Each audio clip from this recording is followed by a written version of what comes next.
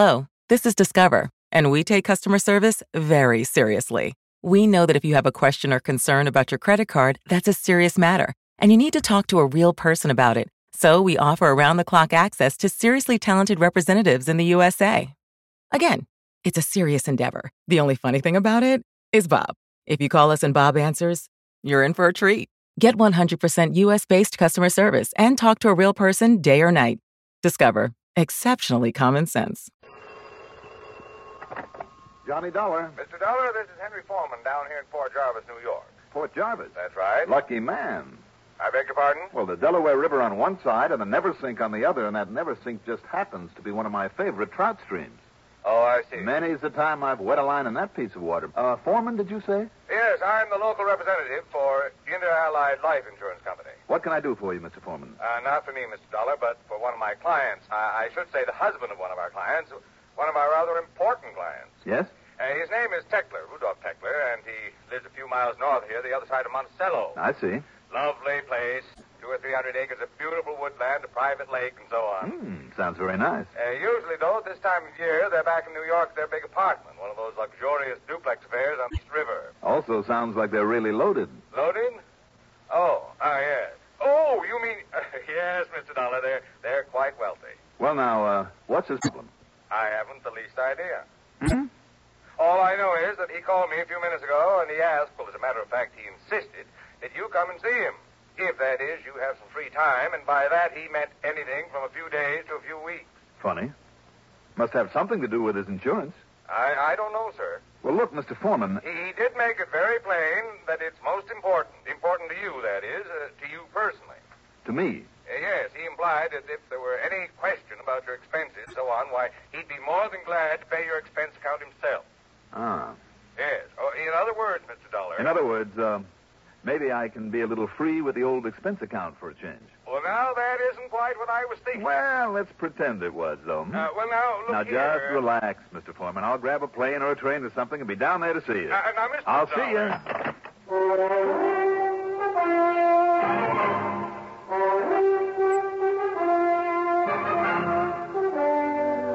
The CBS Radio Network brings you Mandel Kramer in the exciting adventures of the man with the action-packed expense account. America's fabulous freelance insurance investigator, Yours truly, Johnny Dollar.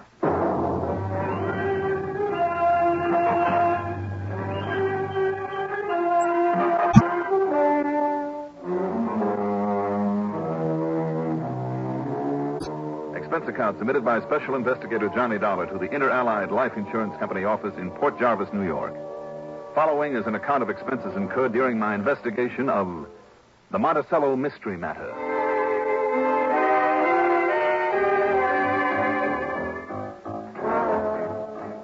Expense account item 1, $9.10 plane fare to New York. Item 2, $50 deposit on a rental car. I picked up Route 46, then 23, and some 70-odd miles later, pulled into Port Jarvis at the point where Pennsylvania, New Jersey, and New York all come together. It's a nice little city there on the Delaware. Quite a railroad center, and even better known for its glass companies. Henry Foreman's office was on Main Street, and after the usual howdy-do's, I again asked the question. Believe me, Mr. Dollar, I don't know anything more about it than I told you on the phone. But in view of this company's policy of service to its clients, service of any kind, well, I felt we must accede to his request that you be brought down here. I see. And after all, when you consider the size of Mrs. Teckler's life policy alone, the annual premiums we collect on it, and remember this too, sir. She was a client of the company's long before she married Teckler. She's the widow of the late Horace Rathbun Mellinger. Well, you know. The big steel and oil fortune. Yeah. Well, it's no wonder, then, the Tecklers are loaded.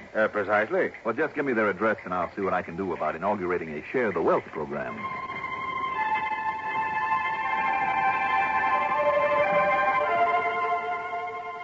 I drove north on 42 for some 25 miles to Monticello. Especially at this time of the year, this foot of the Catskills country is mighty beautiful. Then west for a few miles to the little town of Bethel, then north on a narrow, twisting little road to a spot somewhere between Canosa Lake and Swan Lake. There was a tall steel wire fence about the place, but the heavy gate was unlocked, so I went on through. And there it was. About as isolated and beautiful a place as I've ever seen. It might as well have been 100 miles away from the dozens of resorts and vacation spots that dot that area.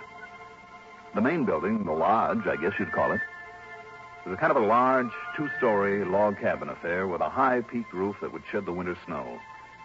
It was surrounded on three sides by tremendous trees, and they framed the lodge perfectly. It was a picture spot of the sort you see in a movie. And on the fourth side, out in front of the lodge and not more than 100 yards away, one look at that blue, placid lake. And there must have been at least 20 acres of it. Made me wish that I'd brought along every bit of fishing tackle I'd ever owned. As I stood there by the side of my car, taking it all in, a pair of lunker smallmouth bass jumped clear of the water, scattering it like the proverbial pearls in the sunshine. So you like it, huh? Like it? Oh, brother, what a fisherman's heaven this is. Yes, it really is. And you must be Johnny Dollar, and I'm Rudy Tekla. And how are you? Spellbound, if you want the truth. I didn't think a place like this ever really existed. Look at that. Did you see him? I saw him. Son of a gun, Mr. Tekla. That bass just broke water out there. Must be over 3 pounds. You're a fisherman, too? Mm-hmm. I certainly am. What are we doing just standing here? I thought you might just possibly feel that way about it. Why, sure. Why aren't we out there and... Oh, it is slightly out of season, isn't it? Well, what's the difference? Private lake on private property. If the game warden comes around, I just shoo him away. I also forgot that I'm supposed to be up here on business. Oh? Are you? Well, aren't I? Not so far as I know. You're kidding. Not a bit. Well, you sent for me, didn't you? Yes, that's right. My wife and I sent for you, but not on business. I don't get it. Not on business? Not a bit of it. Well, why then? Johnny, suppose you come on into the house. Here, I'll help you with your bag. Well, now, wait, Mr. Tekla. Oh, no, come. Mr. Tekla, a fine fishing pal you're going to make. To you, it's Rudy, okay? Okay, Rudy, fine. Now, what was that crack about a fishing pal? Well, come along into the house, meet Nancy, my wife. Come on. All right. But if you're implying that you sent for me just to fish this beautiful lake of yours... Well, why not? Well, I'm afraid it's a little hard to believe. I don't see why. Well, let's just say I've been around, Mr. Rudy. Well, then maybe if Nancy tells you the same thing. Well, much as I'd like to, I still won't believe it. Come along and we'll see.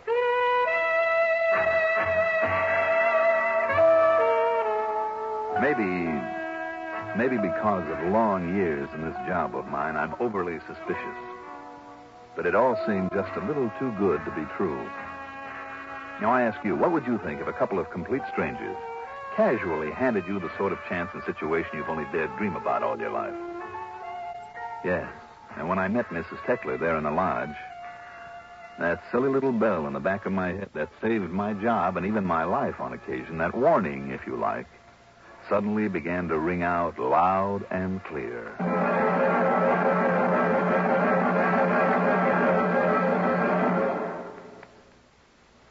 Have you ever stopped to realize how lucky we are? When people behind the Iron Curtain turn on their radios, they hear only what their leaders want them to hear. In this country, you can flick a switch day or night and get a true, complete report of what's happening everywhere. You get the news first, fastest, most accurately, and most completely when your dial is set to this CBS radio network station. Because the network is serviced by the far-flung fact-gathering facilities of expanded CBS News. Experienced CBS newsmen stationed in strategic places of the world over are on top of a story the moment it breaks. For news about local, state, national, and international affairs, even the news from out of this world, count on the frequent broadcasts of expanded CBS News. Hear CBS News every hour on the hour, every weekday. Wherever you are, keep in touch with the world through world-spanning CBS News. In this land where the news is free and reliable, let CBS News satisfy your need to know.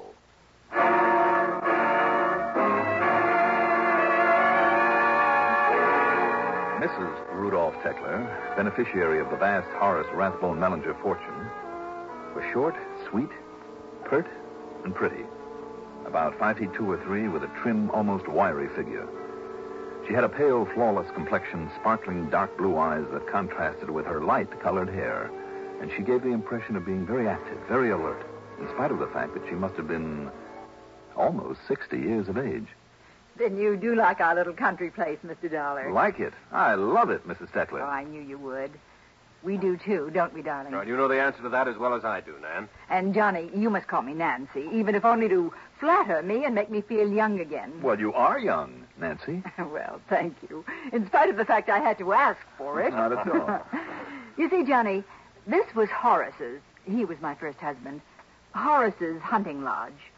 We used to come up here during the deer season, and we'd have all sorts of people around shooting off guns and playing poker all night and eating their heads off and making a general nuisance of themselves. But Horace liked it, so I put up with it, in spite of all the work it meant for me. It certainly did, and it still does. And I think we ought to bring a couple of the servants up here. Oh, now, darling. Well, you work much too hard all the time we're here. Yes, but I like getting away from the servants for a change and all their problems. Well, I know, Nan. And but, it's no hardship for me. Does me good, keeps me healthy. Well, just the same, Nancy, next year when we come up here... Next year? Well, we'll see. But if I'm feeling as well as I do now... Well, anyway, Johnny... Yes? After Horace died, well, Rudy's never liked hunting, have you, dear? Well, Johnny, I'm no sissy, but I just don't like killing, that's all. I mean, poor, dumb animals. Fishing, though? That's something else again. I'm with you. So, after Rudy and I got married, that was in 58, well, that's when he put in the lake. Stocked it with nice big bass and some pickerel and sunfish and bluegills and things. Oh, you have me fairly drooling, you know that. Well, I'm glad, because that's the reason I thought of having you up here. And when I suggested it to Rudy... Now, honey. Well, at first he thought I was silly. But then when he had a chance to think it over, he was just as enthusiastic about having you here as I was. Just to go fishing? Well, Johnny, I'll make a true confession. I'm an old fan of yours. Oh? I never miss those weekly radio reports you make on the cases you solve. Well, maybe I'm lucky you don't know about the ones I don't solve. I think the work you do is wonderful. And I've wanted to meet you for years. Well, I thank you, ma'am. Well, but never having any insurance problems, well, I just couldn't think of a logical excuse. And I knew you'd only be bored to death at any of the constant round of big, dull parties we have to give all winter long down in New York. And believe me, Johnny, they are dull. But they're expected in this circle that we're obliged to travel in. You know, Johnny, old friends of Horace's, so what can we do? Anyway, one Sunday night, listening to one of your radio reports, well, I suddenly realized you constantly talk about fishing. So here you are, and please stay as long as you like. Nancy, I love you dearly. Good. And by way of celebration, darling, why don't you pour us all a drink, huh? Good idea. And then while I'm fixing dinner, there'll still be about an hour of daylight. Why don't you two go out on the lake? A very good idea. And, Johnny Dollar, if you don't bring back at least a couple of 5-pounders... I promise, Nancy. Honest Injun. Short, sweet, pert, and pretty, I said. I should have added one more adjective. Smart. And that's why, in spite of her excuse for having me around, I wondered what her real reason was. But they didn't give me much time for wondering or anything else. Within half an hour, Rudy and I were out on the lake. That beautiful hunk of water so loaded with fighting bass that who could miss coming in with a limit? But we did. For no sooner had we got started across toward the far side, where there was plenty of the reeds and lily pads the big ones like to hide under. Johnny, it looks to me... Yeah, I see the place, Rudy, and if there aren't some lunkers over there, I'll eat my shirt. No, what I was thinking I still think we could have caught a sackful right off the dock. But not the big ones. No, what I was thinking of is that mass of black clouds moving in on us there. You're right. Look, there's a little shop building up in the water, too. Yes, I'm afraid we're in for a sudden blow and a lot of rain. You know what that does to the fishing. Oh, darn it, especially in a shallow lake like this one. But I tell you, it's not as shallow as it looks. Oh? See, this was a kind of canyon up here in these mountains before we dammed it up, and some of the spots are nearly 20 feet deep. Maybe we'd better figure... Uh-oh. Yeah, here it comes. Boy, don't you mean here it is. Wow. Regular cloudburst. Certainly can't fish in this, can't even see where we are. I'm afraid you're right, Rudy. Well, don't you worry. We'll have plenty of time in the days ahead for all the fishing you can take. Well, that may be a bigger order than you think. Of course, if this blows over, we can come out tonight again. Sometimes the night fishing is great. I'll try anything. But as long as it keeps up like this... Oh, well, I'm sorry. So we'll go on back to the dock, if I can find it. Then back to the house, build a big fire. We can sit in front of it and drown our sorrows, huh? You mean if we don't get ourselves drowned first? Right.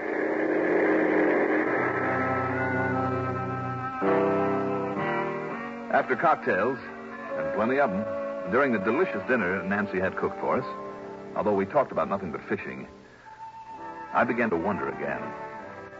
Because I suddenly became aware of something between these two that hadn't shown before, but I couldn't quite put my finger on. A sort of tension that they both very obviously tried to hide. This very young man and the older, wealthy woman he'd married.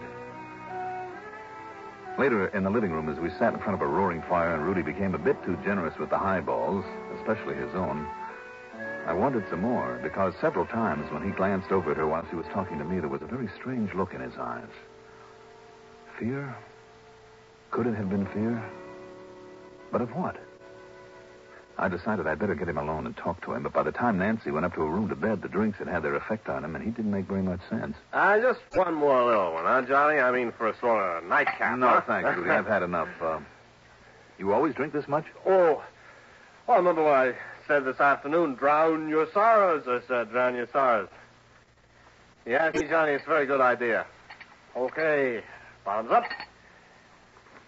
Oh. Rudy, are you worried about something? Why, me? With lots of money, I never have to do liquor work. Nice little wife, couple of nice places to live.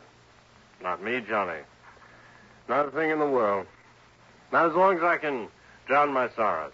Hey, let's have just one more. Now, look, if the weather stays clear the way it is right now and we're going to do any fishing tomorrow morning, maybe we better hit the sack, huh?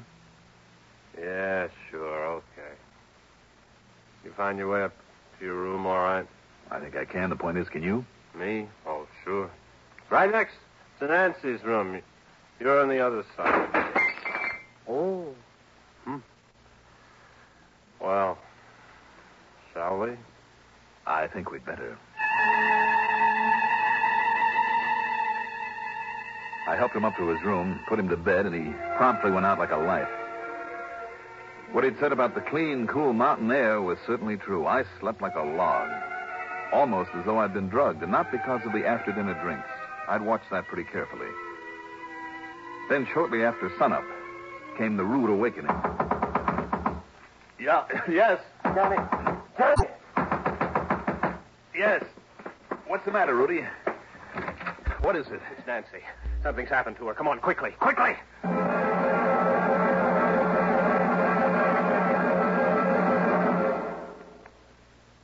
Where can you find such entertainers as Buster Davenport and his talking minor bird? Where can you find Lucille and her magic ocarina, or Little Billy and his 14-piece jug band? Well, frankly, we don't know where you can find them. But one sure thing, here on the CBS Video Network, you find the top names in show business: Arthur Godfrey, Art Linkletter, Gary Moore, Bing Crosby, and Rosemary Clooney. And you find them here every weekday morning. Guaranteed entertainment, Monday through Friday, right here at the Star's address.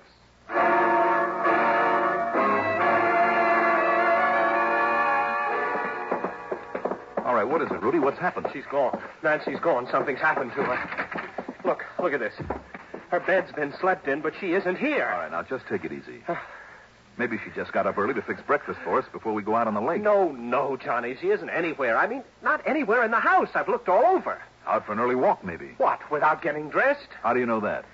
Look, the only things that are missing are the nightgown she wore and her robe and a pair of slippers. Now, wait a minute. You mean you've checked every other article of clothing she owns? Well, no, of course not. But those things are missing.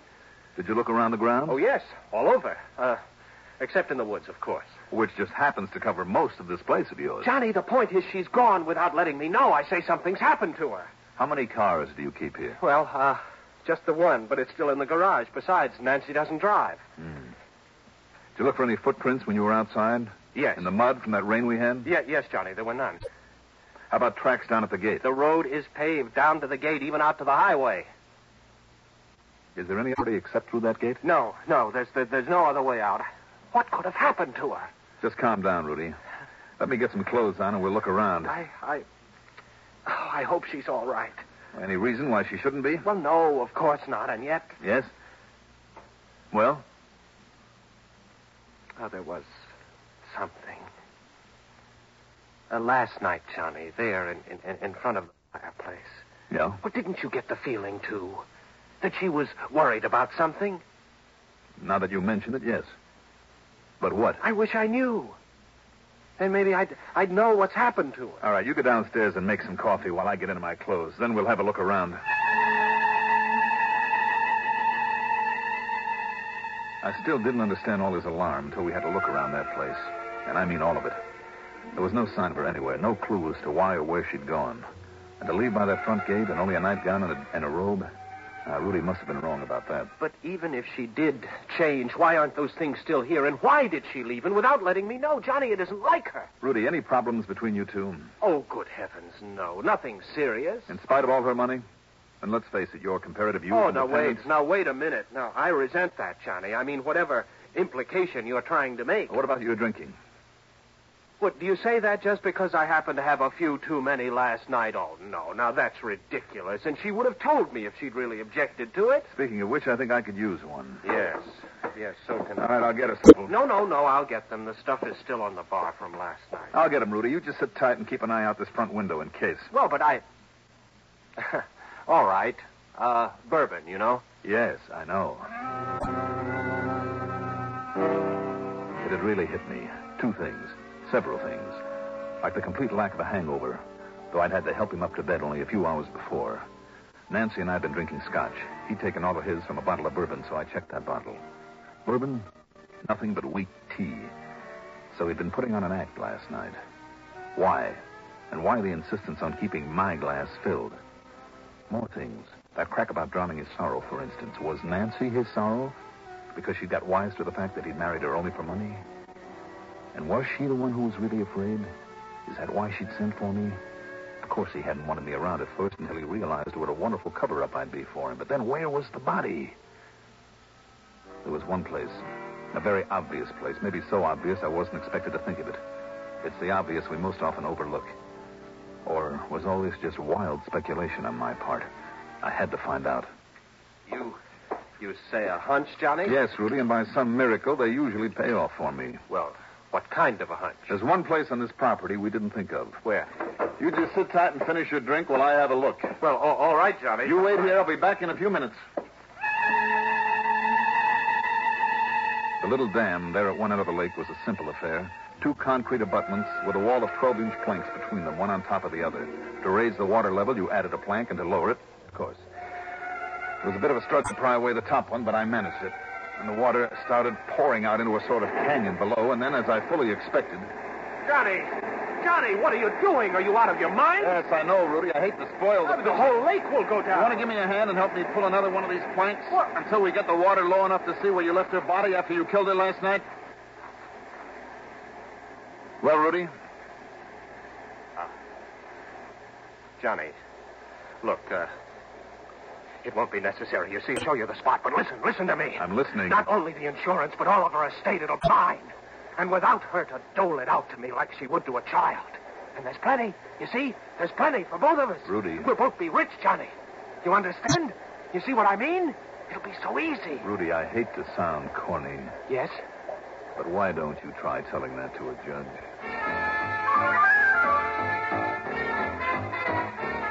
Any comments?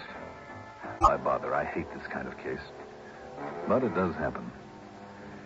Expense account total, including mileage on the rental car and the trip back to Hartford, $71.70. Yours truly, Johnny Dollar.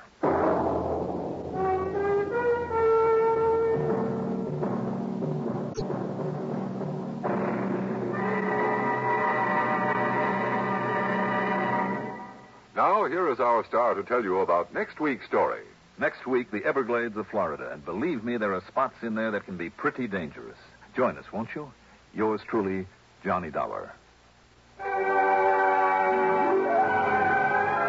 Yours truly, Johnny Dollar, is written by Jack Johnstone, produced and directed by Bruno Zerato Jr., music supervision by Ethel Huber. Johnny Dollar is played by Mandel Kramer. Also featured in our cast were William Redfield as Rudy, Adele Ronson as Nancy, and Reynold Osborne as Henry Foreman. Be sure to join us next week, same time, same station, for another exciting story of Yours truly, Johnny Dollar. This is Art Hanna speaking. There's no community like a Cenex community.